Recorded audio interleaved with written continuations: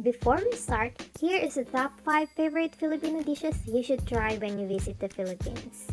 Number 1. Adobo. No list of Filipino food would be complete without adobo, a ubiquitous dish in every household in the Philippines, and it's Mexican in origin. But Filipinos found that cooking meat in vinegar, salt, garlic, pepper, soy sauce, and other spices was a very practical way to preserve it without refrigeration.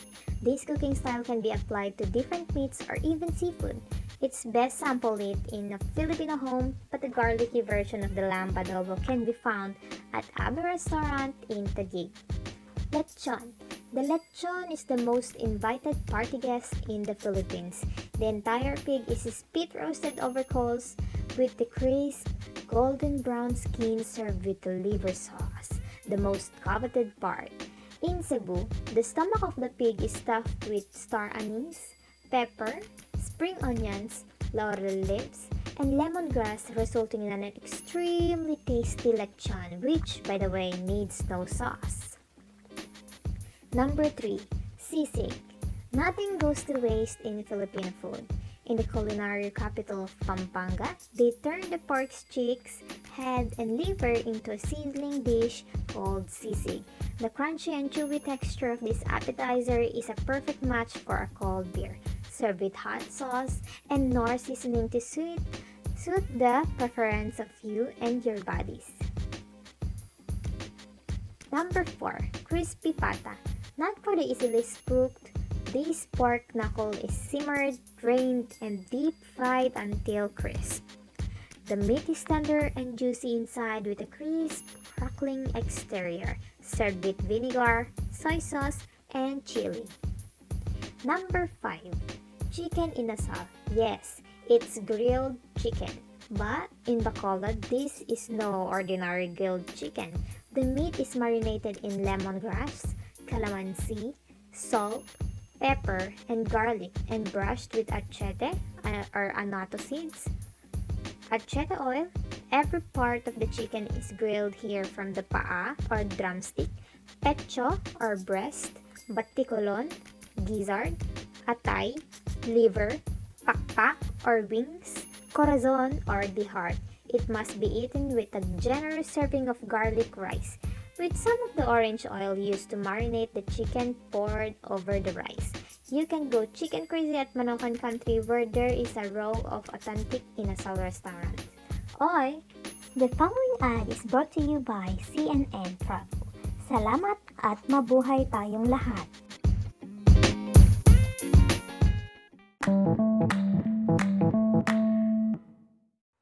Welcome to the English Language Podcast in the Philippines. My name is Christine. And I am Diane. Kainua here. We will explain and talk about the influences on what made the Philippines and the United States cuisine what they are today, and most importantly, the differences between the two cultures on how they make and prepare food. And just like in the United States, the Philippines is divided into multiple parts.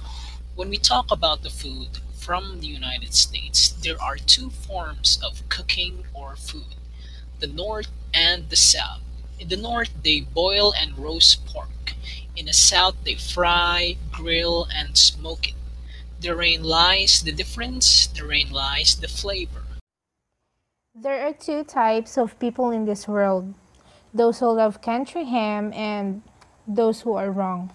Want to know where country ham lives? Where? South of the Mason-Dixon line. That's where. The United States cuisine is highly regional. The United States is so big, it is host to a variety of climates which influences which foods, where, are able to grow best. Different immigrant groups have settled in different places and also influence regional cuisines.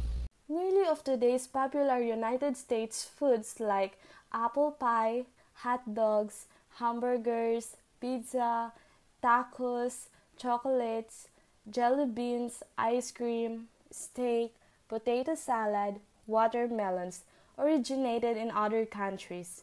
Their ingredients and recipes were introduced to our shores by colonists, settlers, and immigrants. You know what? People in the United States really do love meat. No wonder why they put meatballs in their spaghetti. Filipino cuisine is constantly growing and changing. From their first encounter with the Chinese, who introduced this small group of islands in the Pacific to rice, soy sauce, and the egg roll, siomai, to their interaction with the Spanish, who introduced cutlery, tomatoes and cattle raising, and Americans who brought canned meats and kitchen appliances.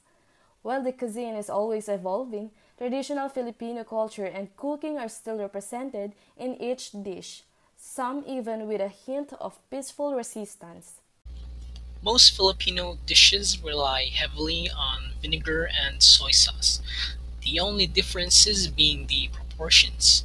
Tasty, but there is nowhere near the complexity found in our neighbors' food. The spices, use of fresh vegetables, and vibrancy are nowhere near what is found in Thailand, Vietnam, Cambodia, etc. Mm. Don't forget that even the Spanish influenced dishes are relatively bland, lacking the spiciness or regional nuances seen in Central and South America. I think this has a lot to do with the country's pre-Spanish culinary history being pretty much wiped out. But there are a lot of other factors, especially the Americanization of the overall culture. Fun fact: did you know the iconic budol fights held in the Philippines? It was actually introduced by American soldiers, which is a militaristic style of eating where all the food is spread out on the table covered with banana leaves and eaters stand shoulder to shoulder to stuff their faces as fast as they could. Older generations associate the budol fight with the violence that came with American militarization. However, current generations see the budol fight as a celebration of Filipino culture, introducing expat Filipinos and others to Filipino food. And let's not forget, despite the cultural differences, food is what brings people together. Just as Hippocrates said, let food be thy medicine, and medicine be thy food. Well, that's all we have for now. Hopefully, you've learned something new. Goodbye and stay safe.